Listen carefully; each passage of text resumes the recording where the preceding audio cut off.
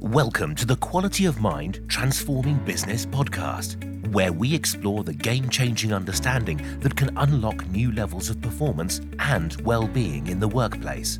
If you want to be part of the new breed of leaders in business, if you're fed up with the conventional echo chamber, and if you want to be part of a revolution in human potential, then join us to discover the powerful resource that lives before our psychology.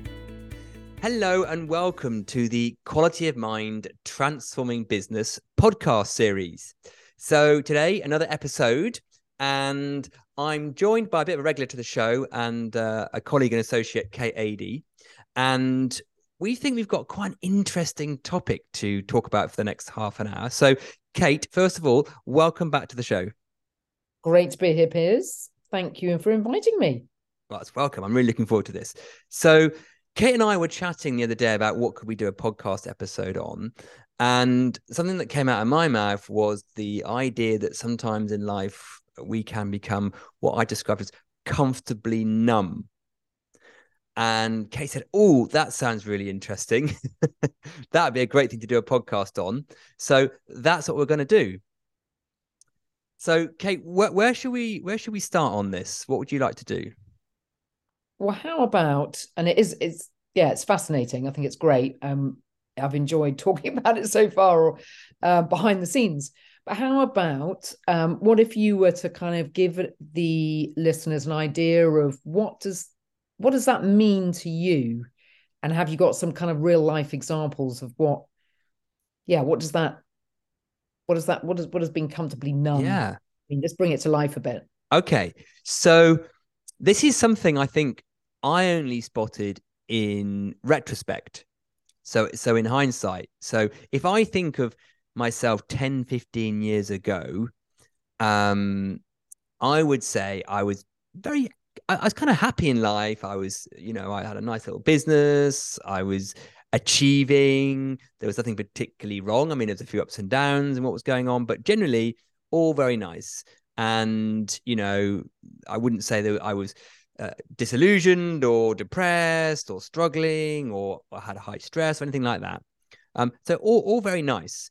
But now looking back, I can see that at some level I was sort of slightly contracted.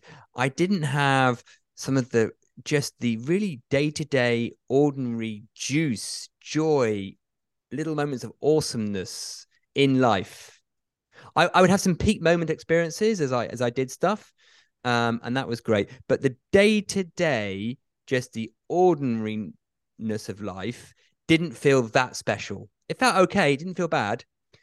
Now what I experience is every moment is potentially packed full of juice and joy, and the extraordinary in the ordinary. So it could be going for a walk on a walk I've done 1,000 times, and just something catches your eye and just that feeling of oneness, or having a cup of tea and just feeling totally just at ease and peace. And genuinely, I think I would find more beauty and awesomeness on the outside and more peace and aliveness and flow on the inside. Not because I'm doing anything spectacular now, probably less so than I was, but it feels like I'm more open to just see the juice in every moment of what we are, rather than it trying to come from an outside or something like, or a peak internal moment. Now, does that make any sense to you, Kate, as you're listening to that? Yeah, it does. It does on a number of levels. And I think for me, when you were talking about, that kind of life was okay. I'm going to use the words kind of, you were chugging along, you had, on a graph, peaks, and then maybe come down, but not really ever low. You were just, stuff was happening. And I can certainly resonate with that. That definitely was, I think, how I was as well. If I, in looking back, and particularly in corporate life as well, just getting on with stuff, but not really engaging in any, I suppose, going deeper into any other perspective. It was just, chugging along. suppose a question that pops into mind is, so what, for you to notice, or for someone to notice that is how they are there any indicators? And maybe we can come to this later on. Yeah. I mean, it's because I started off saying you don't really know until afterwards. Yeah. Right. So exactly. it's like, you eat a nice strawberry and you go, that's a nice strawberry. And then a month later, you have a really ripe, luscious strawberry. You're like, oh, that's what strawberry should taste like. Right. But the first strawberry was kind of okay until you had the other strawberry and you're like, oh, that's what a really natural, fresh strawberry tastes like. So I think of how, indicates people to look in their life. And bear in mind, the mind is going to trick you in this. Is in your everydayness, how much lightness, ease, joy, aliveness is there, even when you're not doing something peak experiency, right? So it might, as you said, Kate, it might be just walking into your office and just there's a little bit of moment of joy when you see one of your colleagues and you have a lovely little chat, or someone, or the new idea that pops up, and there's just like an openness and a lovely, like, oh, isn't that amazing? A bit like 3, 4, 5-year-olds who can find joy, oneness, and awesomeness in anything. A blade of grass, a cloud, and they're really they kind of have there's a glint in their eye, right? So I think what happens is that gently we contract down out of that without really noticing it, and we get more, another sort of word, we get more in our heads. Now, we might do things to try and get out of our head, like we might do our singing or our sport, but apart from when we're doing those things, we don't really feel it.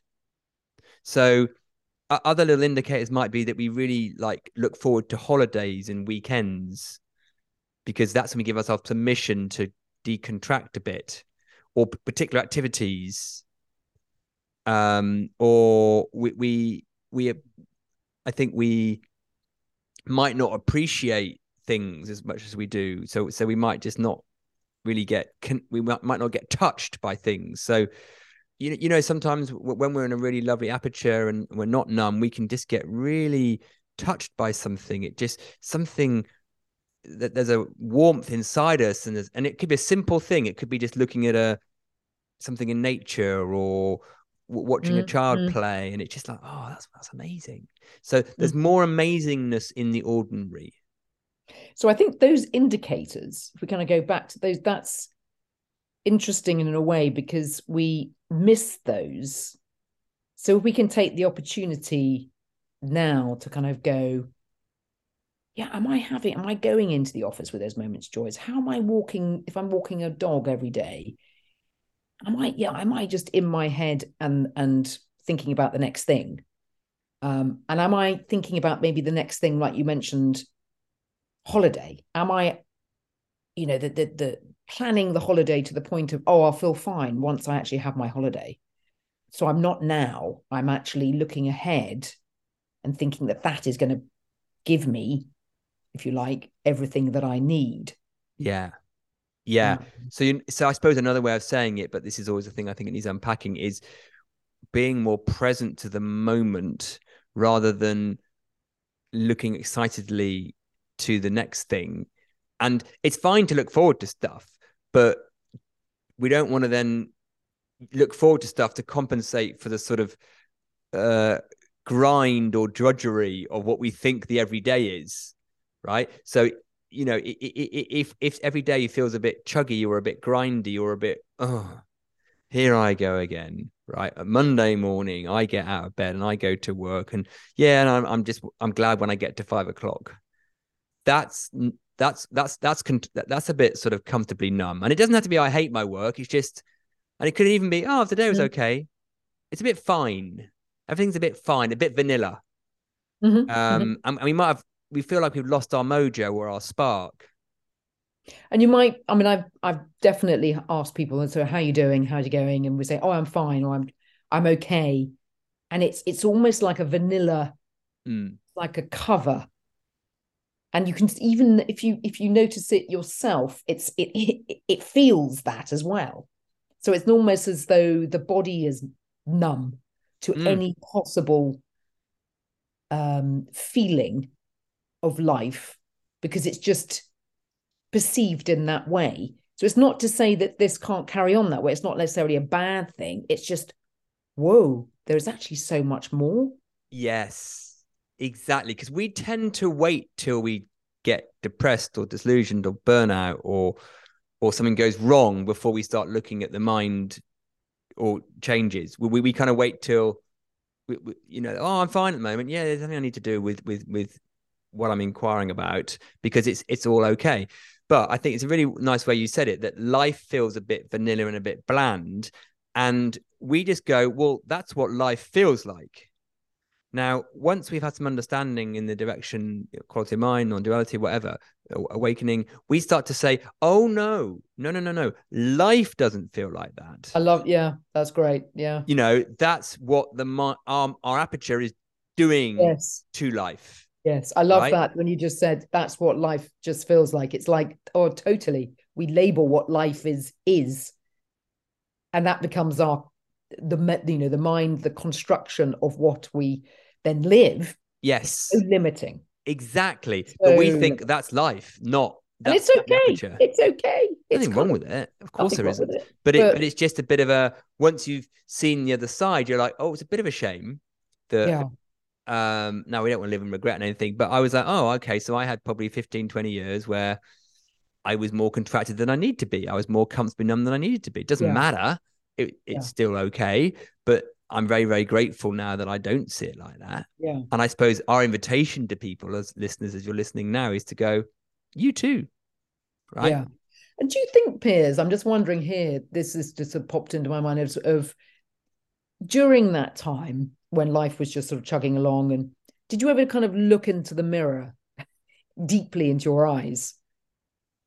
Because the only reason I say that is that my sense is it's almost like see a sadness of the soul because it's not being truly lived. Life is not flowing in like that, in 100%. It's I don't know, 60% or 70%. So there's almost a lack of a sparkle in the eye. It's, there's a hint of one, but it's not totally coming through. And I can remember doing that myself. And actually, as I began to become a little bit more observant and sensing that there was something else. But I just want to, if that makes any sense. Yeah, I think it does. I mean, I don't think I would have articulated like that at the time, but I think I knew there was intuitively. I knew there was something else, which is why I'm in the field I'm in, I guess, because I kind of, I found it fascinating. But at that time, we're talking 20 years ago now, I didn't know what else there was. Right. So I just thought it was down to me. Yeah. So if I just needed to try harder.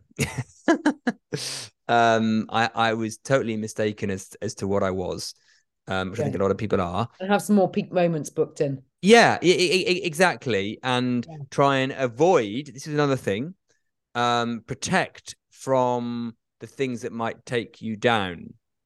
Right. So it's very much for me, have some peak moments and then try and protect yourself from anything that could throw you off. Right. Whereas now I don't think that hard about what happens. I just am what I am and nature lives me. So, and when you're not the thing that you look at in the mirror, that's just an appearance, right? And there is something else that you're part of. And this all sounds very trite, listeners, unless you're tuned into this, I'm sure. That wakes you up to more aliveness in every moment. And you are part of what everything is rather than being sort of numb to it. So I would definitely say that I feel more than I did. So I had a relatively stoic upbringing in that my mum was a farmer and my dad worked very hard and I was sent to boarding school. So expressing how being felt wasn't a great idea. So therefore you contract down a bit to protect yourself from what you think could happen because you don't know what you are. So that all means you become quite effective in life, but you're not smelling the roses. It's a dumbed down version. It's a dumbed down version. Fake perfume. Yeah. Yeah. And I thought my job was to get life right. Yeah. which requires two things: one, to know what right is, and B, to have control.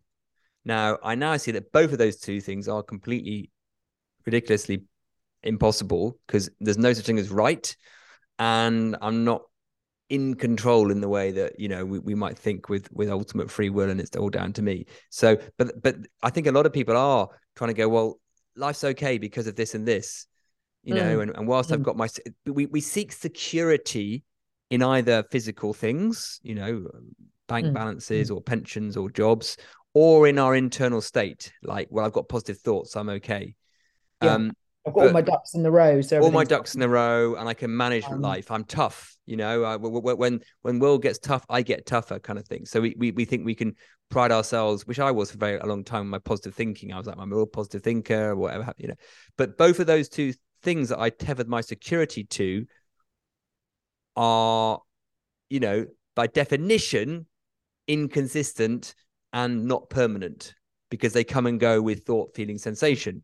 Right. So I tethered my security to something that moves, which isn't a very good idea. It'd be like, you know, tying your boat to another boat. It's not a great idea. Right. So now I see, oh, what I truly am is not what comes and goes in the experience. And there's something else that we all are. And that seems to allow you to open up. But I think going back to this comfortable numb thing, I think it's quite hard. And we, Kate, in our job, have many conversations with people about our work, and they just sort of nod and smile, and they don't really know what we're on about, because they're just beautifully, comfortably numb. And yeah, well, exactly. And it's kind of like, so what's the point of these conversations? Why are we keep, you know, bringing it into the fore and having why do you have your podcast? Why do we continue to talk about this? Why do others continue to point towards this? It's because this is life. It's amazing once one is able to see, feel, just be lived, and the expansive nature of that is tremendous. And you actually want, I suppose, the joy to be lived by more people. Yeah, in their lives, absolutely, at work, at home, in play, in yeah. So it's kind of like, if I was to know what I know now, I you know, it would have changed the way that I would have lived those moments in what I was doing then.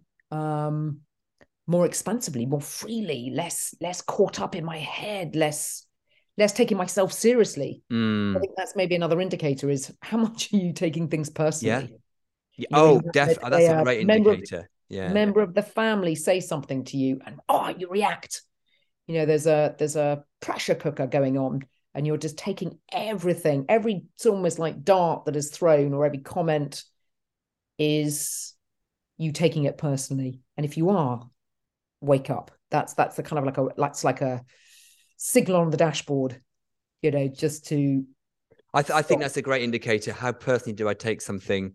Yeah. And I think another one I'll chuck in as you were speaking, what occurred to me was, how conditional do we think our well-being is? So I'll be okay when, and that might be at a sort of bigger level. I'll be okay when I get promotion. I'll be okay when I pay the mortgage off. Or it might be, I'll be okay when it's 5 o'clock, right? So I'll be okay when something happens is adding a conditionality. So therefore we seek that happening, again, tethering our security to the wrong thing. So if I look back now, 15 years ago, I was sort of slightly chasing things that I thought I needed in life to be okay, whether that's a promotion or buying a house, getting married, even some physical possessions, or when I get that car, or whatever it is.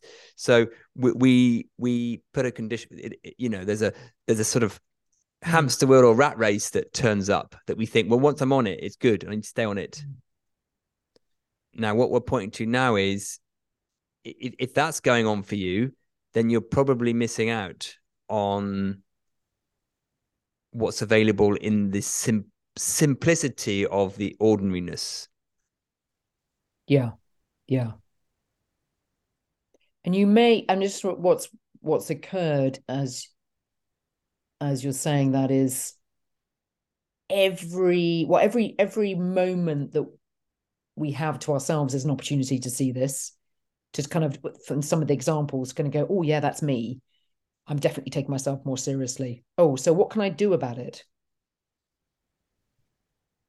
What can we do about taking ourselves too seriously? Well, no, so if I'm seeing, okay, I'm actually attaching too much of my well-being to going on holiday or to doing yoga classes.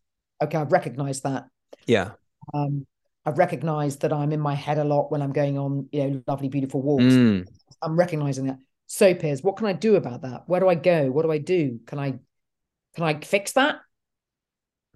Yeah. So obviously the slightly more comprehensive answer is to dive more into quality of mind and non-dual understanding. But the podcast answer right now is to start to see, and this is so simple at one level, it just hides in plain sight, is that there'll be moments in your day or week, micro moments when everything does just feel okay, that there's sort of peace on the inside and harmony on the outside. Now, that might just be for a second when you wake up, right?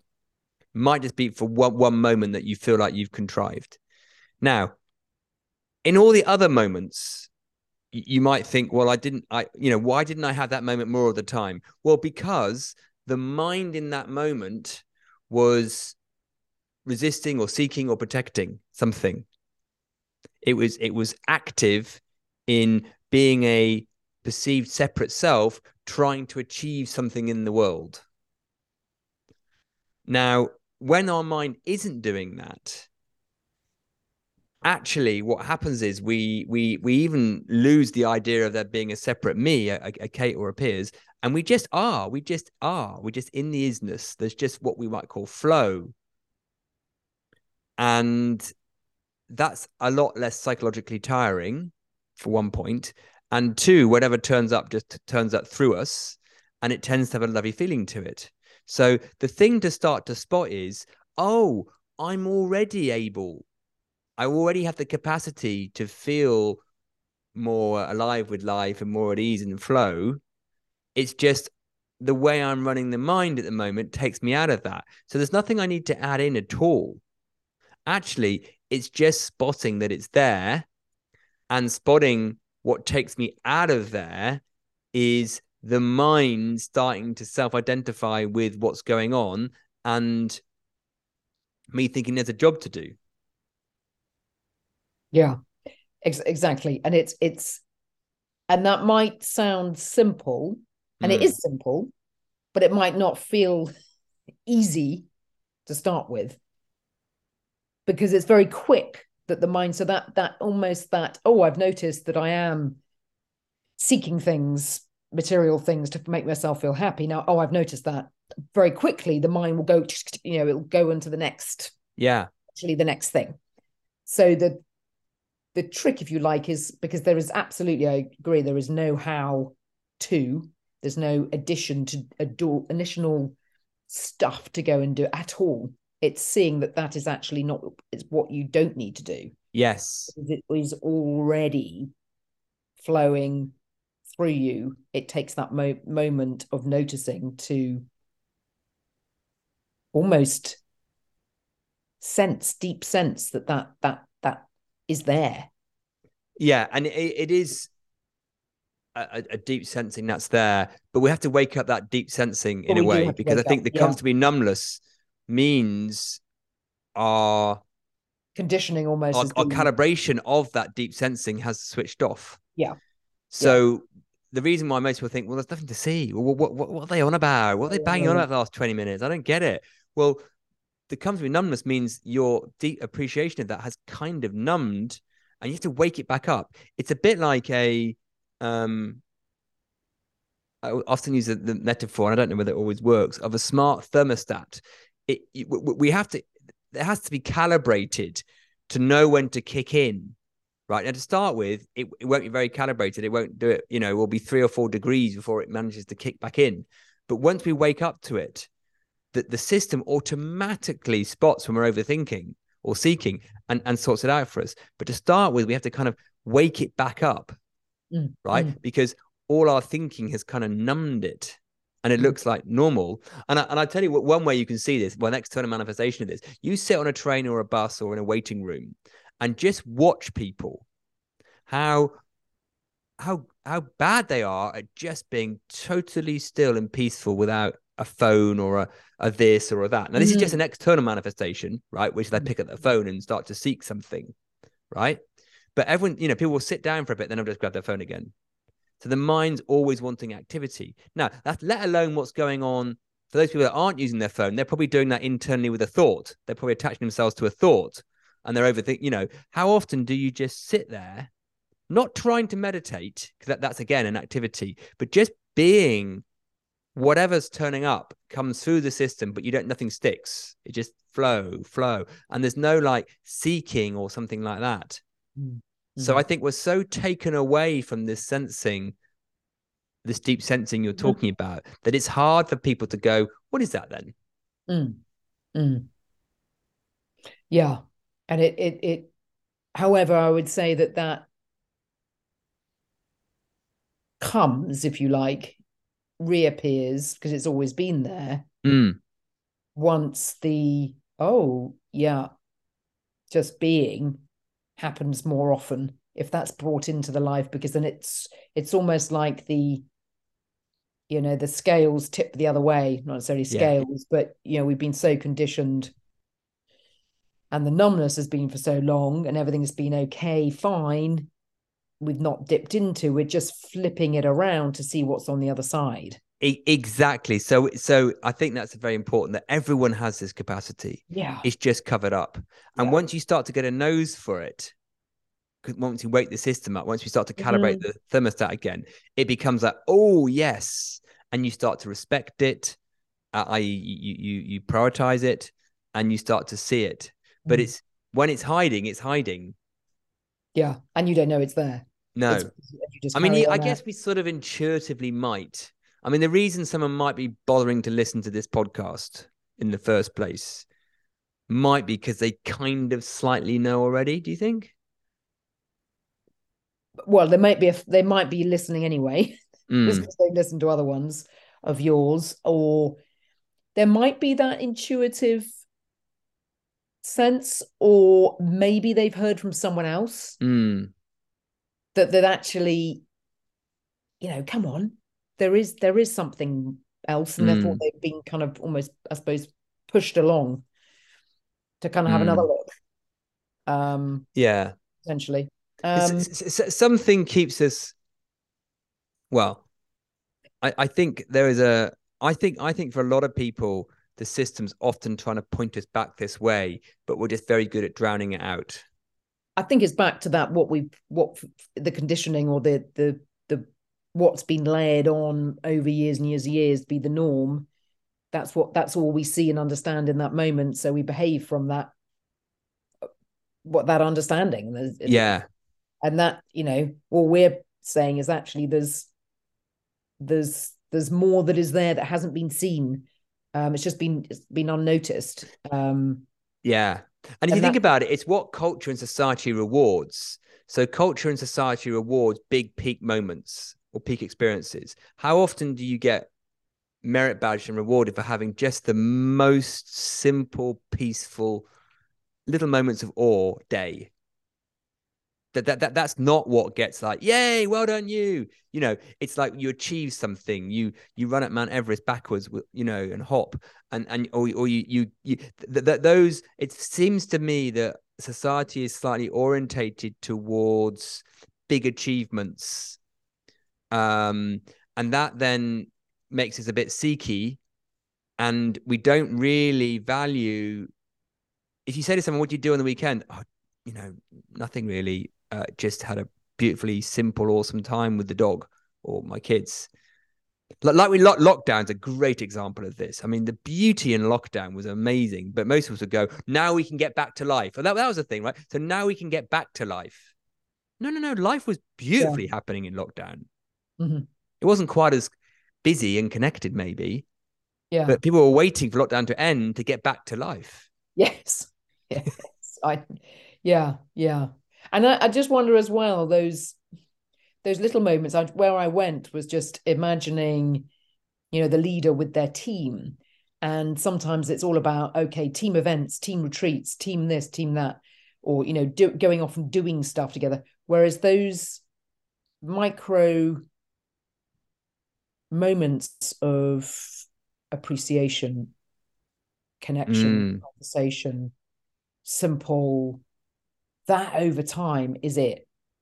Because all those leaders that are maybe the charismatic or standing on the stage and wow, wasn't that wonderful? You then go back to the day-to-day and it's pretty.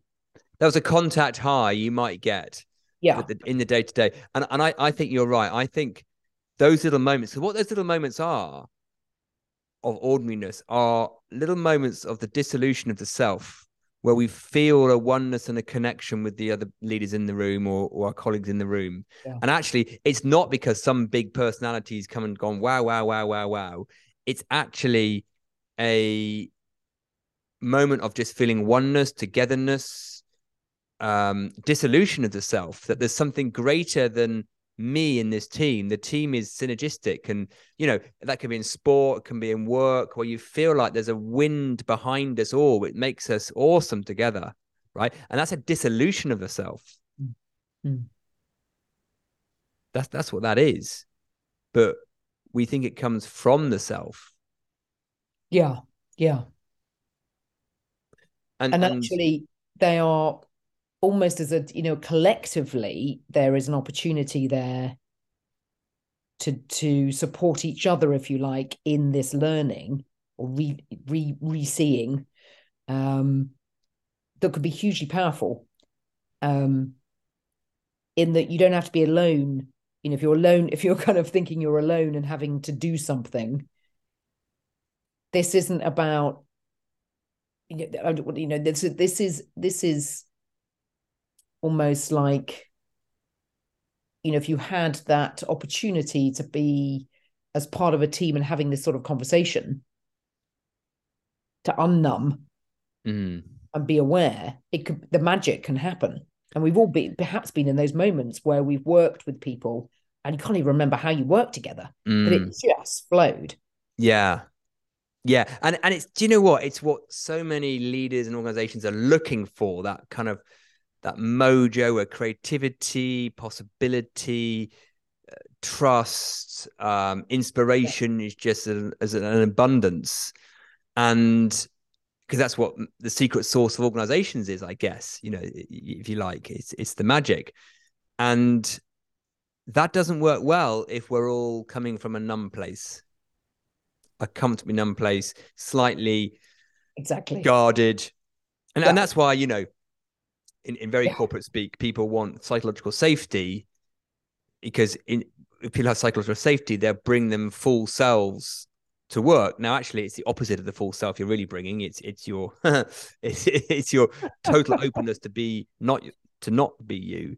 But so we know that stuff is very conducive for a high performance, high trusting, great organization. Totally. We're just talking about it from a slightly different angle here, I guess, aren't we?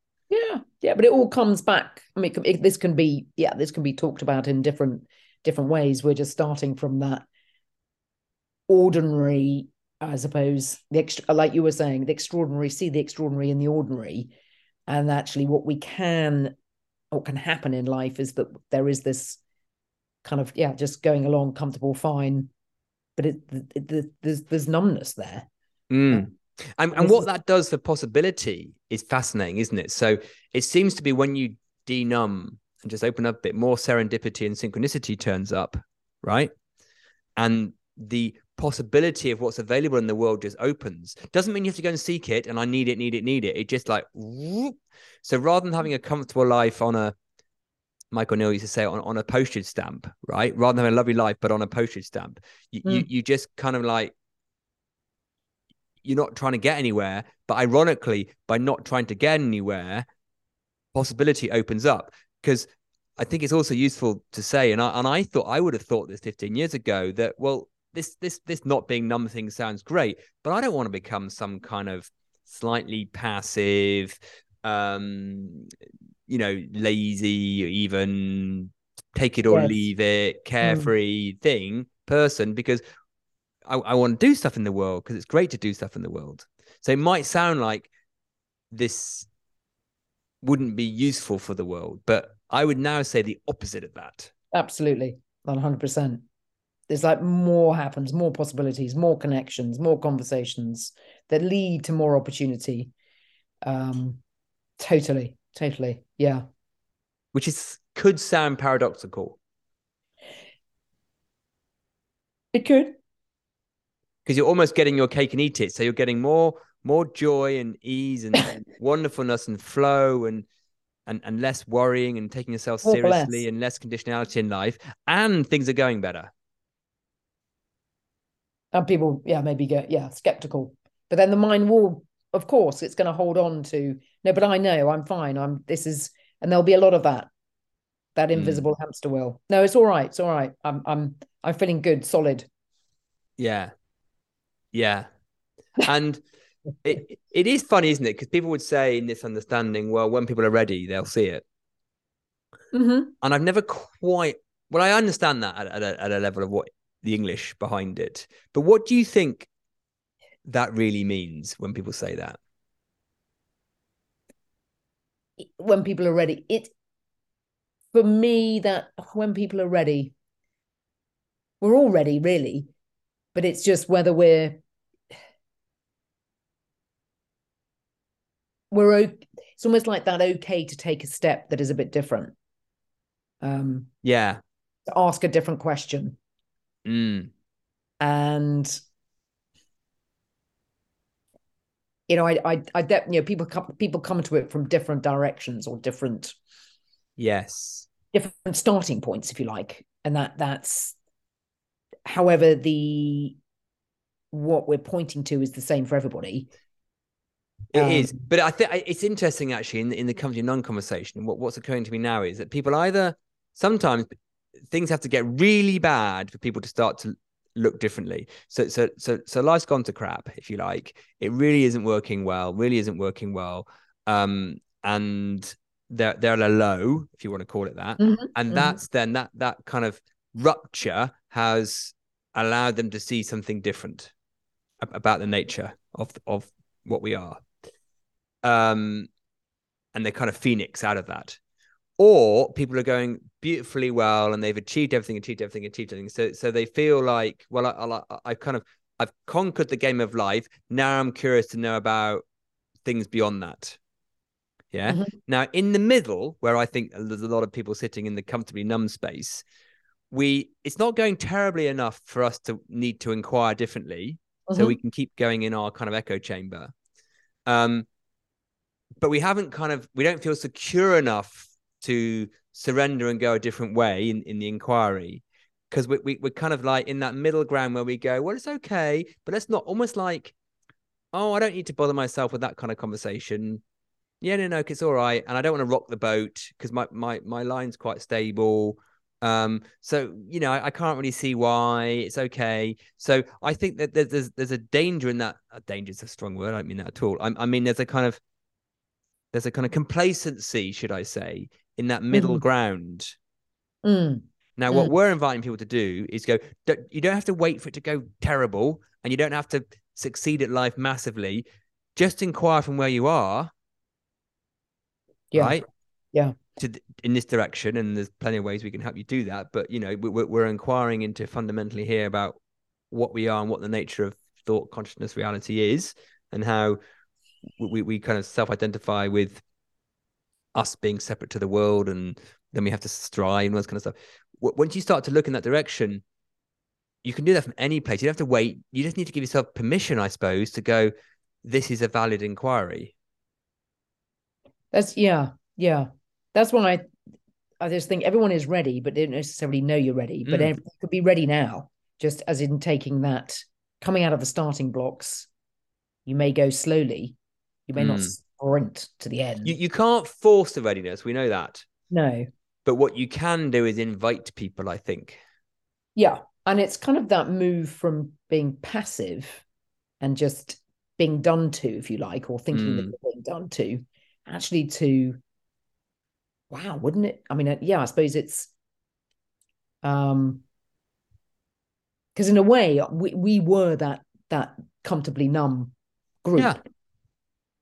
but we ended up being open and exploring. And I feel very lucky that happened. You know, I feel very lucky that I had people around me who were kind of going, "Oh, look this way, look this way." Now, Yeah. I did listen to them, I suppose, because I could have just gone, "No, thanks," right? So yes, that they're, you know, but I was suppose I was in a area of my life where I had people around me like that, and I know not everyone is. I was a coach, so I was a different modality of coaching to I'm in now, but I was still around that, and you know, it was So people I around suppose me the that message evolved. is the message. Yeah, you may think you're not ready because everything's okay, but now is the time. Why wait? Yeah. Why not just I begin? mean, I think, Kate, you probably heard this, that the number one thing people say when they've experienced what we do with quality of mind is, oh, I wish I'd seen that before. Here I am, 40, 50 years old. Yeah. Or the other thing, that if only I'd known this when I was 20. Yeah. Or I was Why a don't they teach teenager. this in schools? Yeah, well, I mean, we must get that all the time. It's like almost boringly repetitive how often we get that from people going, and we're like, I know. So, yeah. Listeners, here's an invitation. If you're in the congregation or the choir already, then great. But if you're not, but you're still listening, you're ready. I mean, I'm ready is the wrong word, isn't it? Because this is available. This is so accessible and democratic. And the way we try and do equality in mind is we defunk it from esoteric spiritual language. We don't think you have to have 20 years of practice to get here. We point very, very simply, and there's other podcasts that do this actually on Lifetime, to inquire in a direct inquiry way without reference to belief system or construct to the nature of what we are, which is a really simple, not always easy, but simple thing, unconventional, but powerful thing. And then that starts the curiosity to go, so what does that mean for the rest of my psychology then? So that's the next bit, you know. So you have the aha of the inquiry, then we help you clean up your psychology, right? And you start to see it. But that is available for anyone. It's totally universal. What an offer. What an offer. What an offer. And I suppose we're saying the comfortable numb indicators are just a little clue that you might want to listen to. Yeah, I think those are great. If I'd had so let's try and sum those up, shall we? So let's try and do the 1 minute version, right? Kate, I'm going to put you on the spot and ask you to do the 1 minute version. What would you say are the telltales? If you're taking yourself personally, if you're seeing as going on holiday as the kind of get out clause, or I can't wait, and that's the place I'm going to feel okay. If you're just feeling fine and things are chugging along, that's actually also a bit of a signal, or a good indicator. What other ones were there? I've gone. I think, when did you last feel joy for no reason at all, if you want to call it that, right? So when did you just have a little bit of awesomeness or joy, not because you ran up Mount Everest, right, but just because you just did? Yeah. How much are you in your head, if that's a phrase people can relate to, like overthinking? Yeah. That kind of seeking comfort in thought. Yep. We're trying to work things out, be in control. Trying to work things out. Are you in control? Are you thinking you're in control? I think we've got quite a. I mean, we probably could go on, but that's probably a good. And I suppose a very general one, but this might be hard to see because until you've seen it the other way, is just, how does life feel? Does it feel light, airy, rich, full of awe and ease and flow? Or does it feel a bit like grudgy, grindy, heavy, need to put psychological effort in? And then how quickly does your mind justify why it feels the latter? So anything else we can do to wrap this up and put a bow on it? I think finishing with the indicators is great, because those are the ones we miss. And if we can actually begin to just use those everyday things we just take for granted and just use stop and say, is that going on for me? I think it's just keep it simple. That's why I would. And I think that the so what is, we're saying there's loads more juice to life than we notice. And that's not by having a different life and changing everything. It's just by more juice in the ordinary. And if people are curious to go, okay, I've got you. I've now thingified myself as comfortably numb. What do I do? Well, we would suggest that you get curious about what we point to in Quality of Mind. That's not what we've done really in this podcast, but there's loads of other podcasts you can look at on that, or reach out to Kate or myself and have a conversation. And quite quickly, we'll be able to point you in the direction that we're talking about. So go for it, reach out, say hi to us, and see what happens. Fantastic. Great to be in this conversation. Brilliant. Well, I want to say, Kate, thank you so much for your time. Really enjoyed our explore of Comfortably Numb. And so thank you for coming. Pleasure.